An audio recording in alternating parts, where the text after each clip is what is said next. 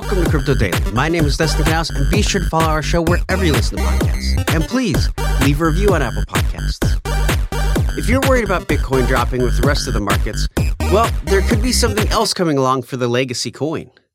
Meltem Demirors, the chief strategy officer at CoinShares, has expressed that she believes that the governments here in the U.S., as well as around the world, are working to ban Bitcoin. They aren't doing it directly, but in a roundabout way by going after proof-of-work cryptocurrencies. She was quoted saying, "What we're seeing around the world, which is really concerning to me, is using the attack on proof-of-work, and in particular Bitcoin's energy usage, as a way to implement a de facto ban on Bitcoin without saying it. Without Bitcoin, and Bitcoin as the liquidity sink, and Bitcoin as the ultimate source of liquidity, none of this exists. So I think it's incredibly short-sighted." She believes that if Bitcoin goes under, so does all of the markets. I see your point with most crypto going up and down when crypto does, but I imagine that that cycle will break at some point, and other major cryptos will start to stand on their own. She's also worried that putting negative connotation on proof of work could easily shift into environmentally friendly versions of mining proof of stake, especially since most people don't know the difference. Certainly not a bunch of boomer government officials. Ethereum miners should be excited. Developers have discovered how to bypass the limiter on NVIDIA's LHR RTX graphics cards. NVIDIA released this line of graphics cards to discourage miners from buying up the GPUs during a chip shortage, as the limiter reduced the hash rate by 50%. It certainly didn't take long for programs to come out bypassing it, but now there's a new program called NiceHash that allows miners to use 100% of the hash rate. Honestly, though, even with a lower hash rate, mining Ethereum has still been very profitable. But now, there's really no reason to avoid these chips. In Britain, muggers aren't just going for wallets these days. There's a growing trend of robbers forcing victims to unlock their phones and transfer large amounts of digital currencies to their accounts. Since crypto payments are not reversible like bank transfers, it's becoming increasingly favorable to thieves. One report from the City of London police revealed that a man was robbed for over £28,000 in digital currency. In Liverpool, one person was trying to order an Uber when a gang forced them to unlock and hand over their phone. The phone was returned, but the victim discovered that £5,000 in Ethereum was transferred from their Coinbase account. Honestly, there's a long list of these types of incidents happening, and you can read about them more in the show notes. Anyway, a veteran FBI agent, Gervais Grigg, said that the police should be able to find the culprits since every transaction is logged on the blockchain. This creates a digital paper trail that investigators can and regularly do use to track down multi-million-dollar crypto hacks. However, he did say that police were less likely to have the resources to pursue smaller, one-off crimes. He said an individual theft of a small amount, I don't know about you, but I wouldn't consider £28,000 small, but okay.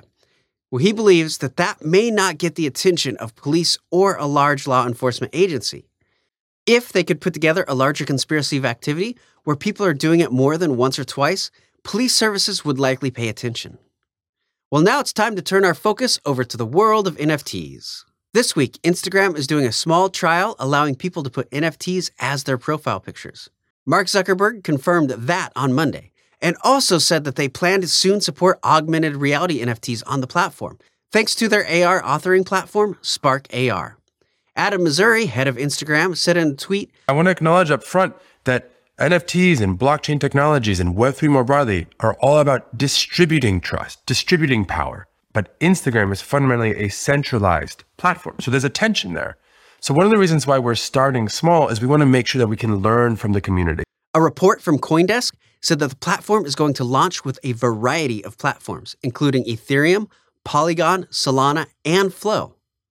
Starbucks Chief Marketing Officer Brady Brewer, oh come on, Brewer, an executive at a coffee company? That's a joke, right? Anyway, Brewer did a presentation that included the company's push into Web3 and a plan to push into NFTs. Their plan is to build a stronger community through a series of branded NFTs. Well, as it turns out, not every employee was happy about it. One employee, who only gave the name Mark, was willing to stand up for his opinions on NFTs. I'm not the only one. Very worried about that this company would go in that direction, because I don't want to I don't want to feel like this about Starbucks. I enjoyed my time here. I enjoyed helping build this company with you guys. Too long to watch something as important as keeping the planet alive go completely. You're getting snowed, and I don't want that to happen.